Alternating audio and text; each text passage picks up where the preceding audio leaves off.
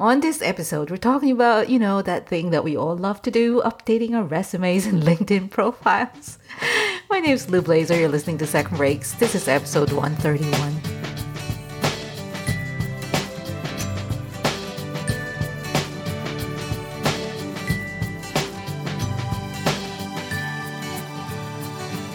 Hello. Thank you so much for joining me for another episode of Second Breaks, a show about navigating a changing world and thriving in our careers, no matter if it's our second, third, or fourth act. I'm Lou Blazer, your sidekick, and today we're getting curious about resumes and LinkedIn profiles. Now, why are we talking about this? Why is this even important? So, what is today? Today is Tuesday, May 19th, 2020, as I record this, and clearly, we are in the midst of a very disruptive situation globally. Disruptive not only to our personal lives and the way that we live, but also disruptive to our work and potentially our financial future. So this reminds me a lot about the time leading up to the 2008 recession, which affected hundreds of thousands of people, many of whom have had to change jobs, pivot, or make a career change. So similarly, many of us are having to do this now or will have to do this in the near future, either because we have to or we want to. And of course, one of the things that we need to do whenever we're contemplating a change in our professional life is update the dang resume and LinkedIn profile. Now, I don't know about you, but this is one of my least favorite things to do. And if someone were to tell me that I would never ever have to update my resume or LinkedIn profile, I would be so happy. But we don't live in that world. We live in a digitally connected world where these things matter for as long as we want to be working. So to dive into how to go about updating our resumes for the 21st century, I might add, I asked Alison Lockett to join me for this episode. With extensive experience in corporate HR and talent development, Alison is a career coach who focuses on helping people step into their calling at work. She works with clients to help them gain clarity and develop strategies for moving forward with their careers faster and with confidence. And one of the writing services that she provides is to help us, update our resumes and LinkedIn profiles. So of course, I want to get her on the show so I can ask all the resume related questions that are burning a hole in our minds. We first cover the basics, applicable to all situations, and then in the second part of our conversation, we talk about specific situations like, what if you're making a pivot? How do you show that on your resume? Or what if you've decided to return to employment after running your own thing for a bit? What are the things you want to consider? So lots and lots of things to remember from this episode. Head on over to secondbreaks.com/podcast for the show notes. Okay, let's get on with the show. Here's Alison Lockett, and we start with her answering the question, why the heck is this? Updating a resume a universally challenging task to do? Yeah, it's a good question because I hear it from people all the time. I mean, no one knows the story better than you of your career, but it is really hard. And I think that there are a few things that are at play. I think one is around, it's really a skill of seeing ourselves. It's that kind of like really our ability to see what it is that we are good at and that we're bringing to a role. I think that's really hard for a lot of people. It's like an exercise in zooming the lens out. And I think that's where I've had a lot of feedback when I've done this for clients where they see the finished product and they're like, oh, wow. It's who I am, and how come I could have never gotten to this on my own, kind of thing. Like it's almost funny, but it's true that it's hard to look in sometimes and see, like, have the clarity when you're so close up in your own stuff.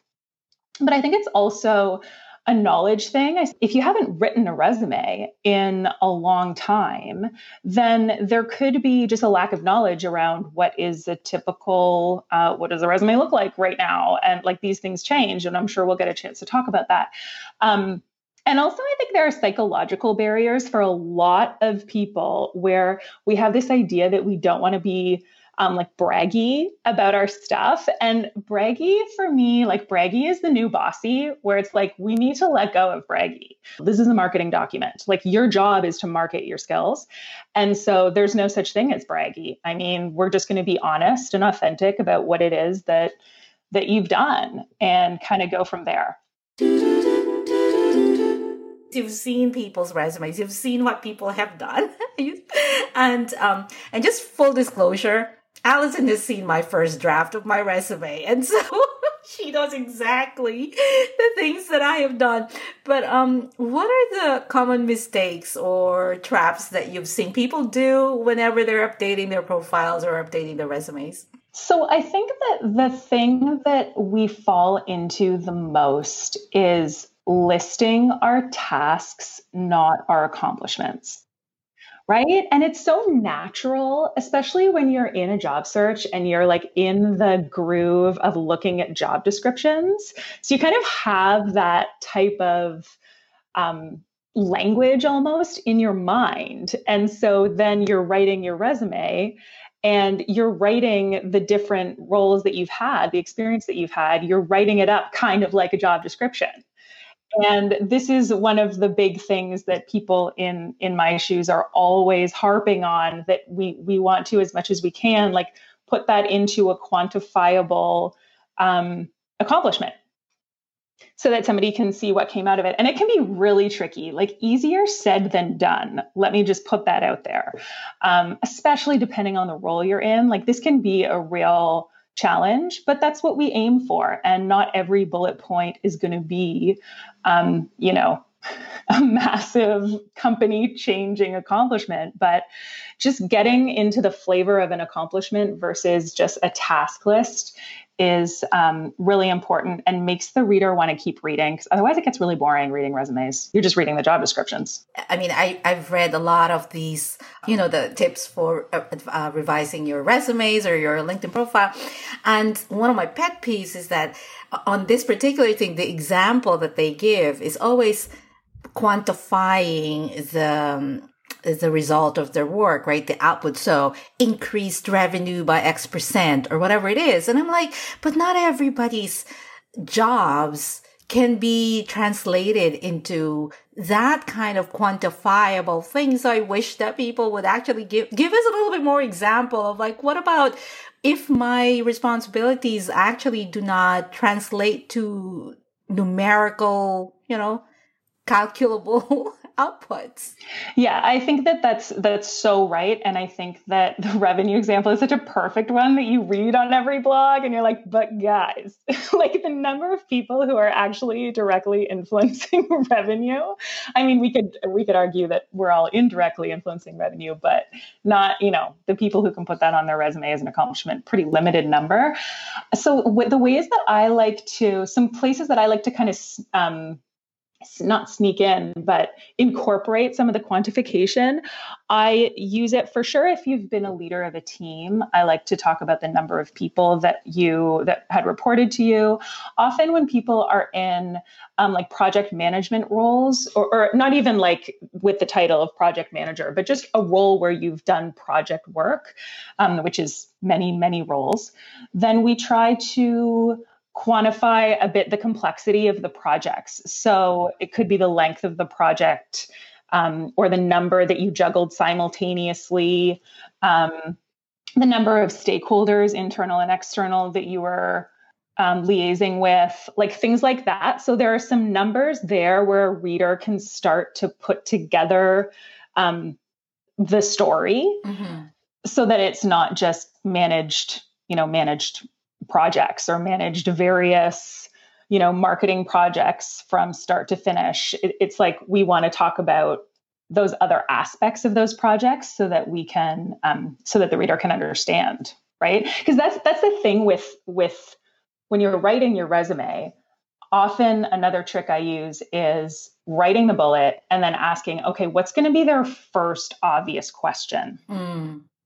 And then seeing if you can answer that in the bullet, like incorporate it into it. Gotcha. So meaning if I were reading your resume, what would be my first question as soon as I see that bullet point? Yeah. And another way, this is a classic, probably a lot of people have heard this, but asking that question, so what? Like after each, like, right? Like, so like you're writing the bullet and I was like, so what? So you're kind of bringing it to,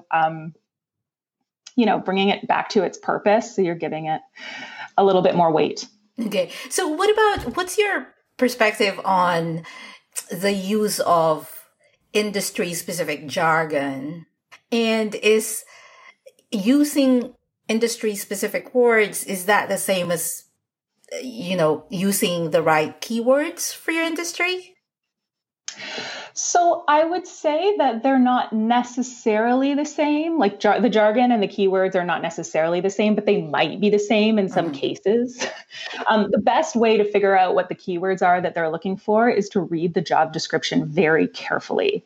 And that's my number one piece of advice on resume to begin with, is to read over the job description twice at least and really absorb what they've done there.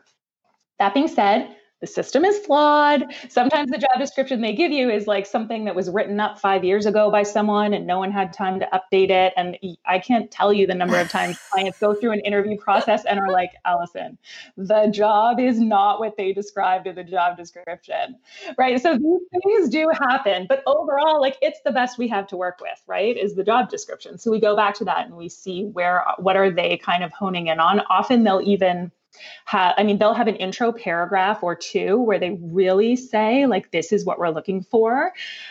And then they'll have like their categories of here are like must-haves, and sometimes they have must-haves and then nice-to-haves or qualifications or however they've organized it. But that's where we can go to find out like the keywords essentially that we want to use. The jargon question, though, I think a really good way to think about this is to remember who's reading your resume.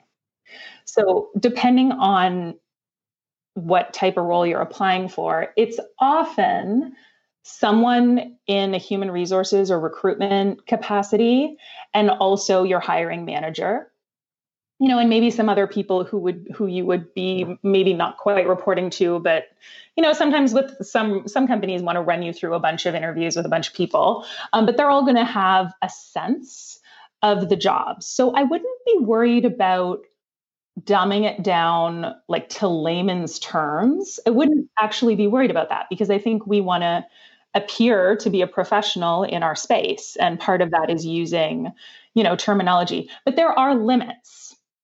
Right. Like, and we need to, it's a little bit of a judgment call, right? So it's one thing that I think we want to be careful of is the acronyms.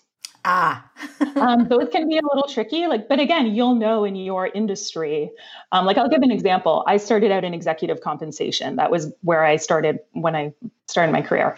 And we have something called long-term incentives. We call it LTI. It's widely used. I could use that in a bullet, but what I wouldn't use is, an obscure financial measure potentially that I had incorporated into an LTI for a client in a specific industry. So you have to kind of be mindful of your reader. That would be my best advice on that. And the other thing, when you're combing through for jargon and doing that check, I see this so much. It's a really common mistake. Take out all the isms of your company. What does that mean? I mean, how big organizations, especially, they have their special words that they use for things. Like, for example, they have the senior leadership team, they call it the SLT. Yes. That would be a no-no. For example, we wouldn't use SLT because the reader might not have an SLT. They might have a MC, management committee, who knows? But even spelling out senior leadership team and in all caps, they're not going to understand that. Just say senior leadership. So, and yeah, other ways that companies get into kind of their own terminology. These big companies, they create languages, and a lot of times when I work with people who have spent, a decade or more at a big company where they've used their resume internally a lot, it's a lot of just kind of cleansing out that internal speak. You forget the world outside of your company, right? Yeah, it's like a whole universe that you're kind of entrenched in. And what about, how some companies come up with creative job titles? The czar of this or whatever it is. Should we be using those very creative job titles that is unique for the company where we work for today? That's a really interesting question. And I think that it's kind of a funny one because I mean, if it is your title, I think it gets a little tricky to actually be like changing it. You know what I mean? Yes. It's funny because if you run the place, then you can, take some liberties with your titling. And often I work on that with people who are going from an entrepreneurial venture into an employment venture. We get strategic about titling because a lot of the applicant tracking systems will search you on title. And it's kind of a sad truth where it's like, it seems so wrong that, in a pile of 500 resumes that come through, with a push of the button, they're going to see the 70 who have the same title that they're looking for. And it's flawed. But yeah, so you can play with that if you can play with it, if you're the title giver. But I think if you're employed somewhere, what I would do is I would use your actual title.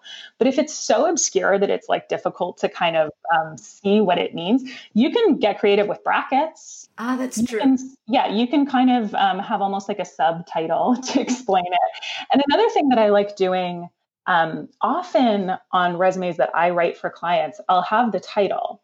And then underneath it, before I get into the bullet points of the accomplishments, I'll have like an italicized line. It might go to 2 lines where we just summarize, we kind of do the job description piece in just very few words, where it's like reporting directly to the CEO, manage marketing operations with a team of 6 direct reports or something like that. And then underneath that, you get into all the accomplishments. And that way you're kind of really spelling out for them, like, here's actually what I do. Can we talk a little bit about the length question? Like, what is too long? What is too short? Should we be attempting to put everything in a 1 page, 2 pages? What is the right thing? So I'm going to give the annoying "it depends" answer, but I'll give you a little more color. Because I actually think the number of cases where someone's going to be over 2 pages is pretty limited.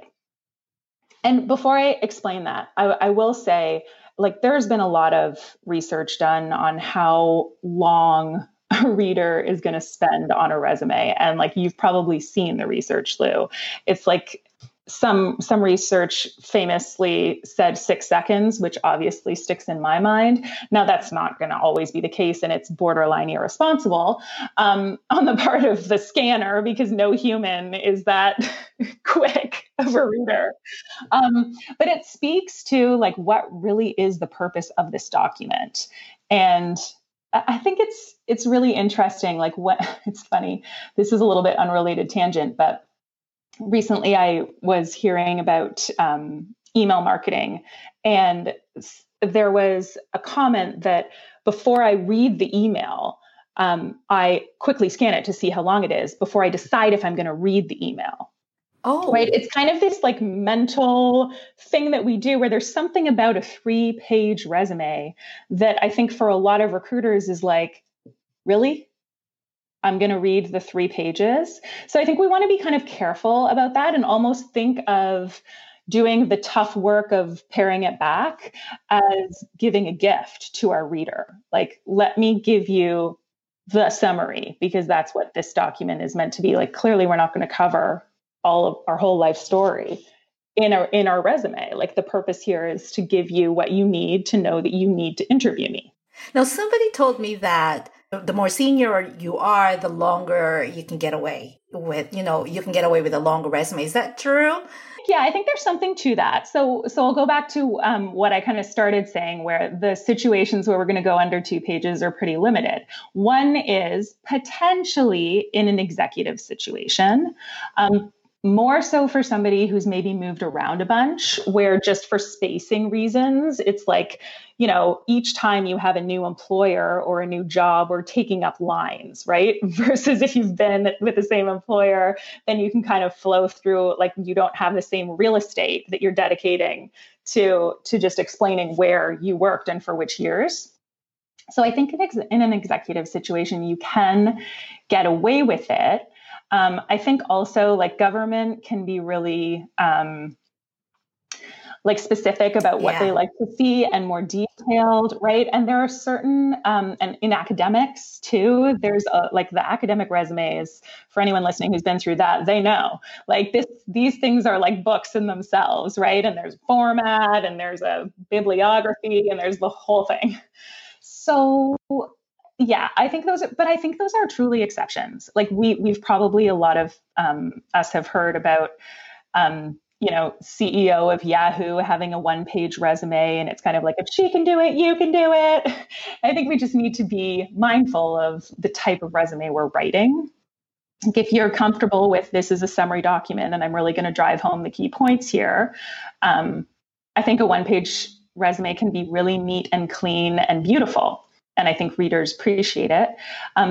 Some will say that to pare it back that much, again, to go back to our slightly flawed, I have an opinion, but slightly flawed system in applicant tracking, like there will be those who will say, you may be at a disadvantage with a 1-page resume because in 2 pages, you're able to use the required keywords more times and therefore may get ranked higher. Mm-hmm. Which, again, it's just part of the system that we're dealing with. I've written a lot of 1-page resumes and a lot of 2-page resumes, and I have yet to write a 3-page resume for one of my clients. And I've worked with some pretty seasoned people, and that's what we've been able to do. So that, to me, is the place to aim for. Let's talk about the aesthetic of a resume. So again, lots of pretty templates out there for the so-called updated look of, how important really is it to use these updated resume formats? Some of them are for sale. How important is the aesthetic when we are submitting resumes online anyway? Yeah, I think this is such an important question. And I think this is another one that carries a little bit of a warning around some of the systems that are tracking these things. So I've seen a lot of beautiful templates. I think that on the reader side, like they're going to be different. It's a little bit a matter of personal taste, right? Some people are going to see them and think, what is this? And other people are going to see it and think, this person is incredible, right? Like it's essentially at that point, it's a piece of artwork. So it's subject to the opinion of the viewer. But what I will say is some of the tracking systems have a hard time picking up text out of text boxes and or tables. So actually, a lot of the templates that you see online are put together and including those that you can purchase. And I've also seen like services where you give them a bunch of information and it kind of turns it around into a format, essentially like it puts it into text boxes. And that carries a risk because the scanner on the other side may not actually be able to pick up the information out of these text boxes. So I caution a little bit when we're getting so fancy that we're into tables and text boxes, only because I've done that research and I know that exists, that risk. It may be a slight risk, but it exists. So I like to keep it fairly simple. That is my personal preference. I think we're very much like beyond the is color or is it not appropriate? Like I think a lot of people see a bit of color on a resume, but if it's not your thing, that's fine too. But yeah, the only other thing I would say about that is that if it's I would say like a design forward type of role where you're being asked for those skills, then of course this is an opportunity to demonstrate those. But for others, I don't think it's necessary. I was thank you for that, because my last corporate job, where I was in a position to be looking at resumes and making hiring decisions, the system that we use prints out the resume. So I don't even see the original format that the applicant used. I mean, it's just a printout from the system. So it's very plain. Yeah, that's interesting. That's kind of funny. Speaking of systems, what is the percentage of, from your perspective, of firms that are now using some kind of automated applicant tracking systems is what they call them? Is that widespread now? Is that what we are all dealing with for all intents and purposes? So without freaking everyone out about the machines that are, controlling our lives, for the most part, like if you're inputting your information into a portal of some kind and uploading your document, like that is a system in which that is now going to live. And it can be, there's a huge range in terms of the sophistication of then how that system works on the other side, on the output, right? But even the quote simpler systems can easily do what I described earlier, where you get the 500 resumes and it pulls down the 70 where the person's last job is the same job title as the one you're looking for, right? Like that's a simple functionality. So I would say the only time that you're bypassing a system, most likely, is when the applications are being collected via an email.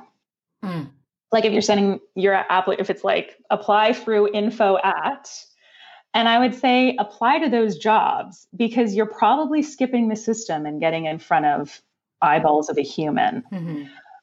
In other cases, when you're uploading your resume, you're going into some kind of a system.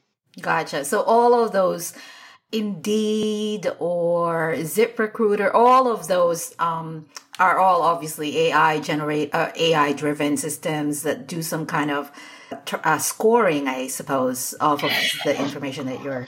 Yeah, it really varies, but yeah, at a minimum, I would say filtering, like where they absolutely can get to the stage of scoring, but for sure filtering on, for example, last job or degree or keywords. Obviously, we've talked about that. So yeah, they can all do that. Should your resume and your LinkedIn profile be the same, or should they complement each other? What should be the relationship between your LinkedIn profile and your resume? Okay, I love this question because so many people ask me this too, Lou. Because I think LinkedIn is just this thing that has evolved so much and continues to evolve. Like LinkedIn is a universe unto itself, right? And so I think the way that we're using it has very much shifted from when it first, like when all of us kind of first got on LinkedIn, or I realize that would have happened at different times for each of us. But generally speaking, I think there was a big move on to LinkedIn where it's like, okay, we should have a LinkedIn profile. It was very much viewed as a place where people who were searching for jobs went. And it's moved beyond that. Like this is a platform that is useful to us on all kinds of levels throughout the career journey, right? Like not just during transitions. So because of that, we want to think about it as basically the 24-hour networking event that we all get the privilege of being at. Doesn't that sound like so much fun, a 24-hour networking event? Yes. I know, it's so funny. But because of that, like really the goal of the profile is to be like an approachable and, you want to show, again, going back to not because we're being braggy, but we want to show our value, want to show our professional value, and also be approachable. And I say that I'm making that point around the approachability because I think there has definitely been a shift in tone. If you think about kind of the formality that we might have originally, approached LinkedIn with, it has shifted. And now if we think about it, no, it's actually a networking event. So a lot of people write their about sections, which is, that little kind of intro paragraph where you can summarize what you're about. They write that in the first person as like almost like as if you're shaking someone's hand and saying, here's what I'm kind of about. Yes. So inside of the profile, we want to focus, like when I work with clients on their profile, we want to focus on having a photo that you like, where your face is visible and, it looks professional enough. And then your headline. So what is it that you're saying about yourself? And your headline shows up like every time you comment, every time you post things, like that is what's coming up for people. And then they associate that with your name. So that's really important. And then also that about section, because if you come on their radar or you apply for a job at their company, like they're going to go to your profile, look at your photo, your headline, and your about section. That's what they're going to do. And then everything else below is obviously we want to populate and have our LinkedIn profile kind of appear to be complete because it shows that we've attended the networking event, like we're there. But I don't fuss too much about providing a lot of detail under each job. I typically don't, and honest people will differ on this. But for me, I typically don't advise my clients to copy and paste like all the hard work that we did on the resume right in. Some will and some want to, and that is totally fine. It's not like a faux pas to do it. Like it's okay. I just think it's another thing to manage that I kind of just think if you don't need to manage it. And also it's possible that some of those bullet points over on your resume for a particular role have been very targeted. And for many of us, like we're multidimensional people, we might be kind of heading in a couple of possible directions in our job search and have a couple of different versions of our resumes. Whereas we want the LinkedIn profile to be almost broad enough that kind of all of the angles make sense, so that, it fits and it works. Like if you're applying, whatever the job is you're applying for, you want that person to be able to go to your profile and say, oh yeah, there's alignment here, right? I like how you talked about looking at the LinkedIn profile from the framework of this is a networking event, because it's, so if I'm looking at your resume, it's almost like if I were meeting Allison in person, the profile provides that, if I could use the word color, or, the fuller picture of this person that a resume, the paper resume won't be able to provide, because it's very specific to the roles that you're applying for. So that is I've not heard that before. But I love that.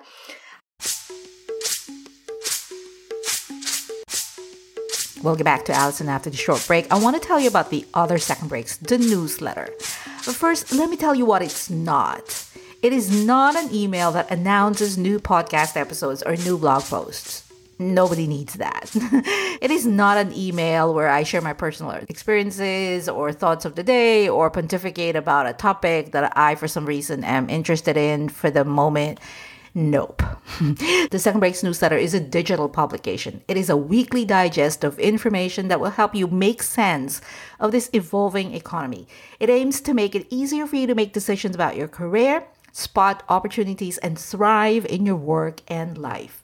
And it does this by serving you with researched and carefully curated information from all mediums, written, audio, video, and from various sources, books, research studies, newspapers, magazines, blogs.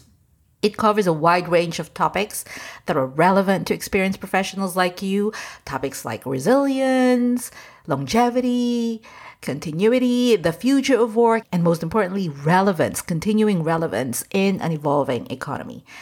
And it is delivered digitally in your inbox every Sunday in a nice compact format that's easy on the eyes, so you can browse quickly or dive into a specific topic of interest.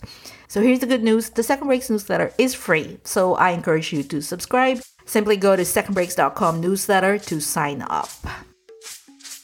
Okie dokes, let's get back to Allison. We pick up the conversation right as we switched gears to talk about handling specific situations in our resumes.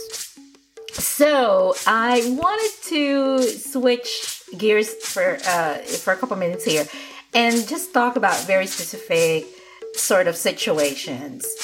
So one is if you are thinking of making a pivot. So you have been in marketing before and you want to do something different going forward, or have to do something different going forward. And so we always hear this thing about you connect the dots yourself. Don't expect the person who's reading your resume to connect the dots for you. And so you can tell the story. So what is your perspective about, what are the things that somebody who's making a pivot need to make sure that the resume covers when they're doing a pivot? So really important question and big question to answer. But what I would say is, for whatever job that you're looking for, you want to stand in the shoes of that recruiter. And you kind of touched on this when you were asking the question, but you want to stand in the shoes of the recruiter and look back at you and have your path make sense. And so I think the hardest thing for people to do actually is to take things out of their resume, to make space for the stuff that is going to be applicable in the new pivot direction.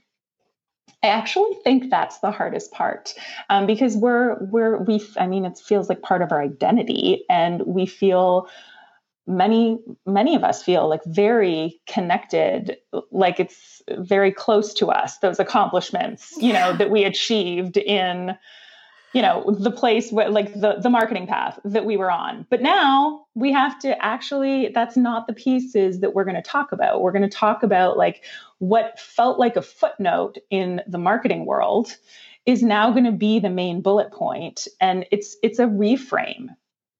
But I think that the place that we're going to look is, again, at the job description. And we're just going to read it carefully. What is it that they're looking for? And where do I match up? And how can I turn up the volume on those things and turn down the volume and or potentially leave out completely other stuff that's not relevant? That's the hard part. You mentioned there looking at the resume, you've mentioned looking at the job description for the role that you're applying for. And I know when I worked with you some months ago, this is where you had me start.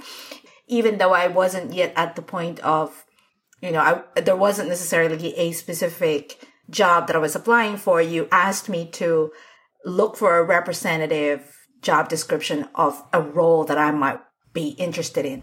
Is that the first step? So I guess what I'm trying to say is that we shouldn't be writing a resume from a generalist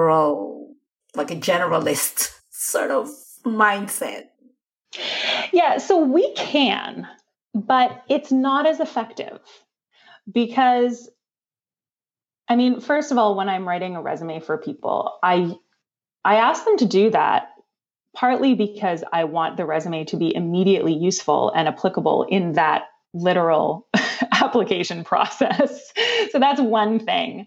But also just the act of looking is very good for somebody who's considering, especially in a pivot situation. Mm-hmm. Like you might think that you're interested in doing something, but reading the job descriptions, even finding three, often I ask people to find three. You'll see it'll come out very quickly, like what the themes are that they're looking for. And they might be looking for, like, you might be surprised what it is that they're looking for consistently that you might not have kind of anticipated. I have written resumes for people who just have, the idea versus a specific job description. Like I've done it very rarely, but I have done it in the absence of the job description. But it's when people have a really clear sense. And when I also have a very clear sense of like that type of role. But seeing a job description just makes all the difference. And also these things, like they do evolve. Even like in real time, constantly. Like if you looked at a product strategy job 2 years ago versus now, you would see differences just because things change, and I think that's the case, not in every role in every industry, but certainly in many roles and industries. The asks kind of evolve. And so we want to look at them. And then it's like, that's the question. And then we're answering it with our resume. Makes it very simple. I remember that you said that to me as well. So what was it? The job description. That's the question. Is the question, and the resume is the answer.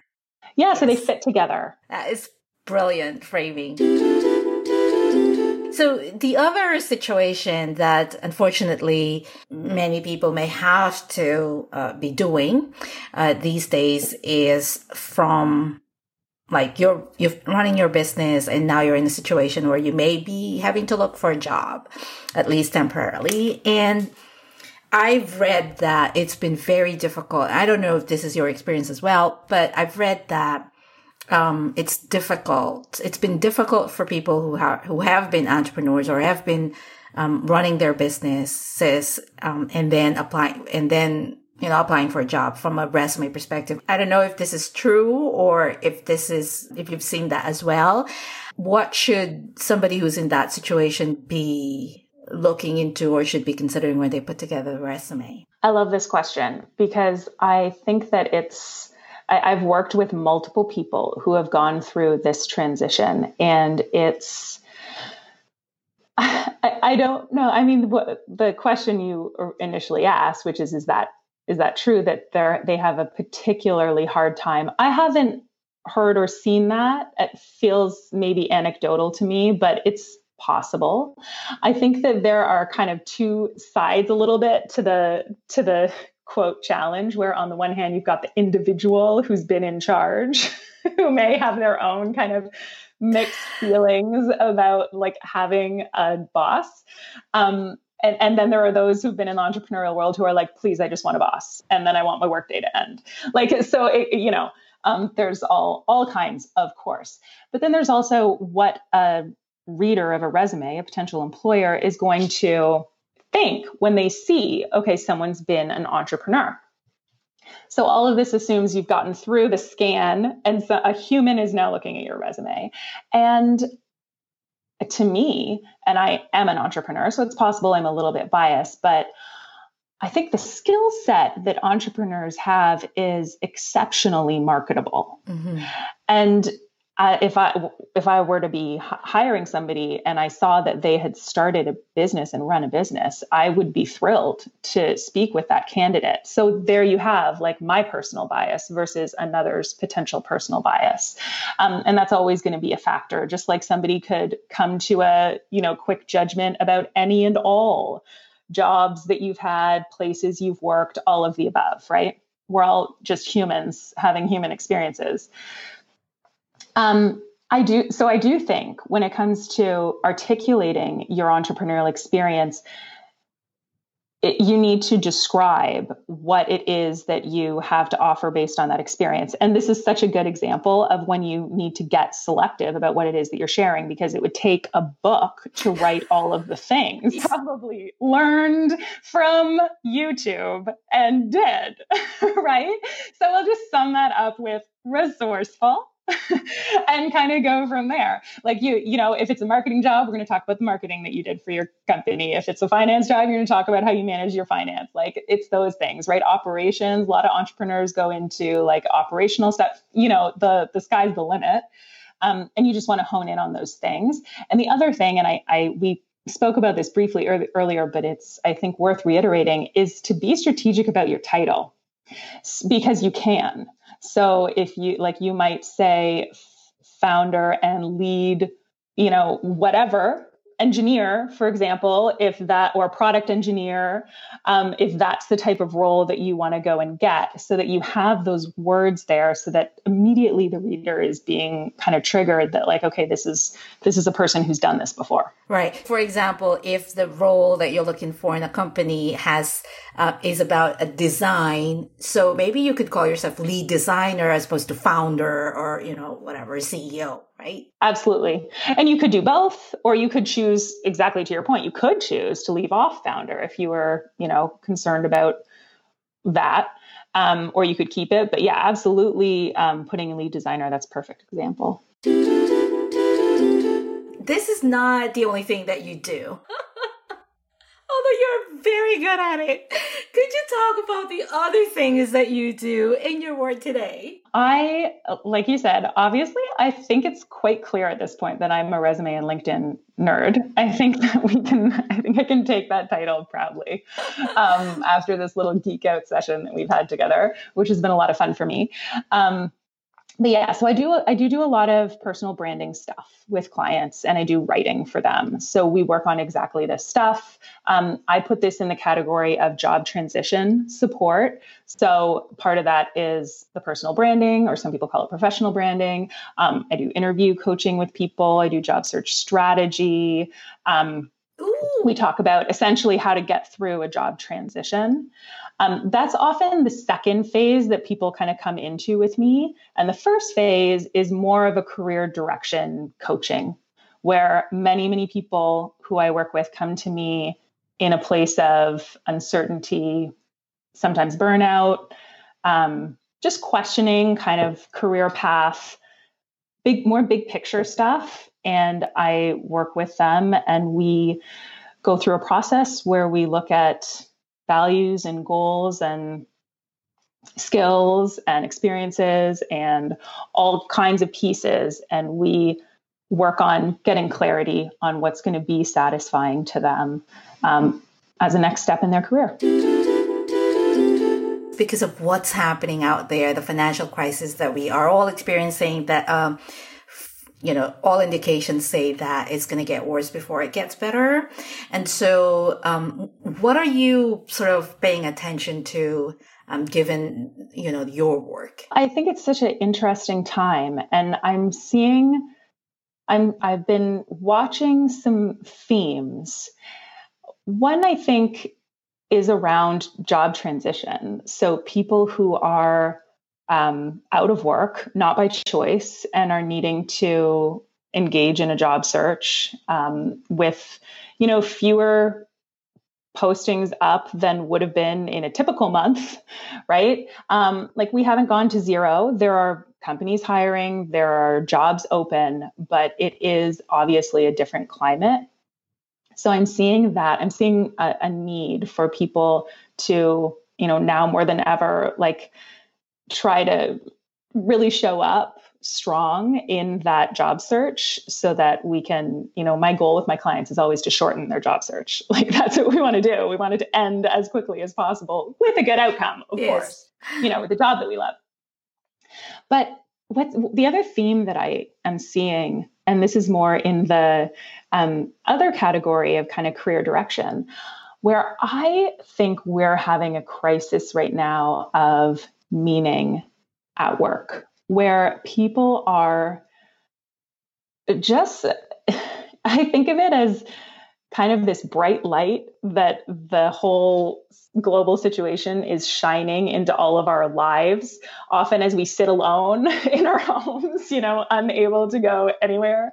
And it's causing, I think, a bit of a reckoning for a lot of people, where we're taking stock and we're having a collective moment. And I've heard a few examples of where companies are stepping up into this. Like, for example, companies that have transitioned from making coats to making PPE. Those employees, I think, are experiencing a lift in terms of morale. And I think it's because it's feeding that hunger for more meaning. And I think this has been a long time coming. And I think there's going to be a bigger shift over the decades to come, just in terms of greater meaning and more people who desire meaning in their work coming up and saying so, and it not being taboo, it being, completely fine. That it's kind of, I liken it to when the triple bottom line concept came out, where it's like, oh, wait, I learned in business school that a corporation exists to generate a profit for its shareholders. And I think that's a pretty outdated definition at this point. Like, we've moved beyond, guys, or at least we should. And I think the same thing is happening with career, where people are really are going to continue to see it as a place where they can get meaning and where they desire meaning, which I'm excited for that shift. Like, that's the world I play in. I made my career shift in part through a desire for meaning, and I find great meaning in my work now that I didn't have before. So I'm here for it. Yeah, exactly. There was a meme that I saw maybe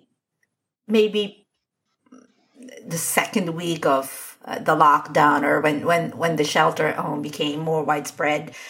And it said something, I am going to butcher it, but it said something along the lines of, as we rush into getting back to normal, maybe spend a little bit of time thinking about what parts of your normal you want to get back to. And for some, the answer to that has to do with, I've never been really happy about the work that I do, and I don't really want to go back to that anymore, or, to the role that I played. I don't really want to go back to that. It doesn't make any, and so you're right. I think that this experience that we're having is this great pause is allowing us to kind of think about those things. Absolutely. Well, where can people find you online, Allison? So my website is AllisonLockett.com, 2 L's and 2 T's. I am on Instagram at Allison Lockett Coaching, and I'm on Facebook with the same handle. And I'm on LinkedIn. So yeah, I'm in all the places. The best place is to check out my website. I have some free resources there. I have a blog where I am writing in real time about all the stuff that's happening. So I hope you found that conversation with Allison Lockett helpful. For the show notes, the links, and the highlights of this episode, head on over to secondbreaks.com/podcast. If you enjoyed this episode or like listening to the podcast, please share it with your friends. Tell them you like this particular episode or that you listen to this podcast regularly. They're going to thank you for it, and so will I, because it helps tremendously when you help spread the word.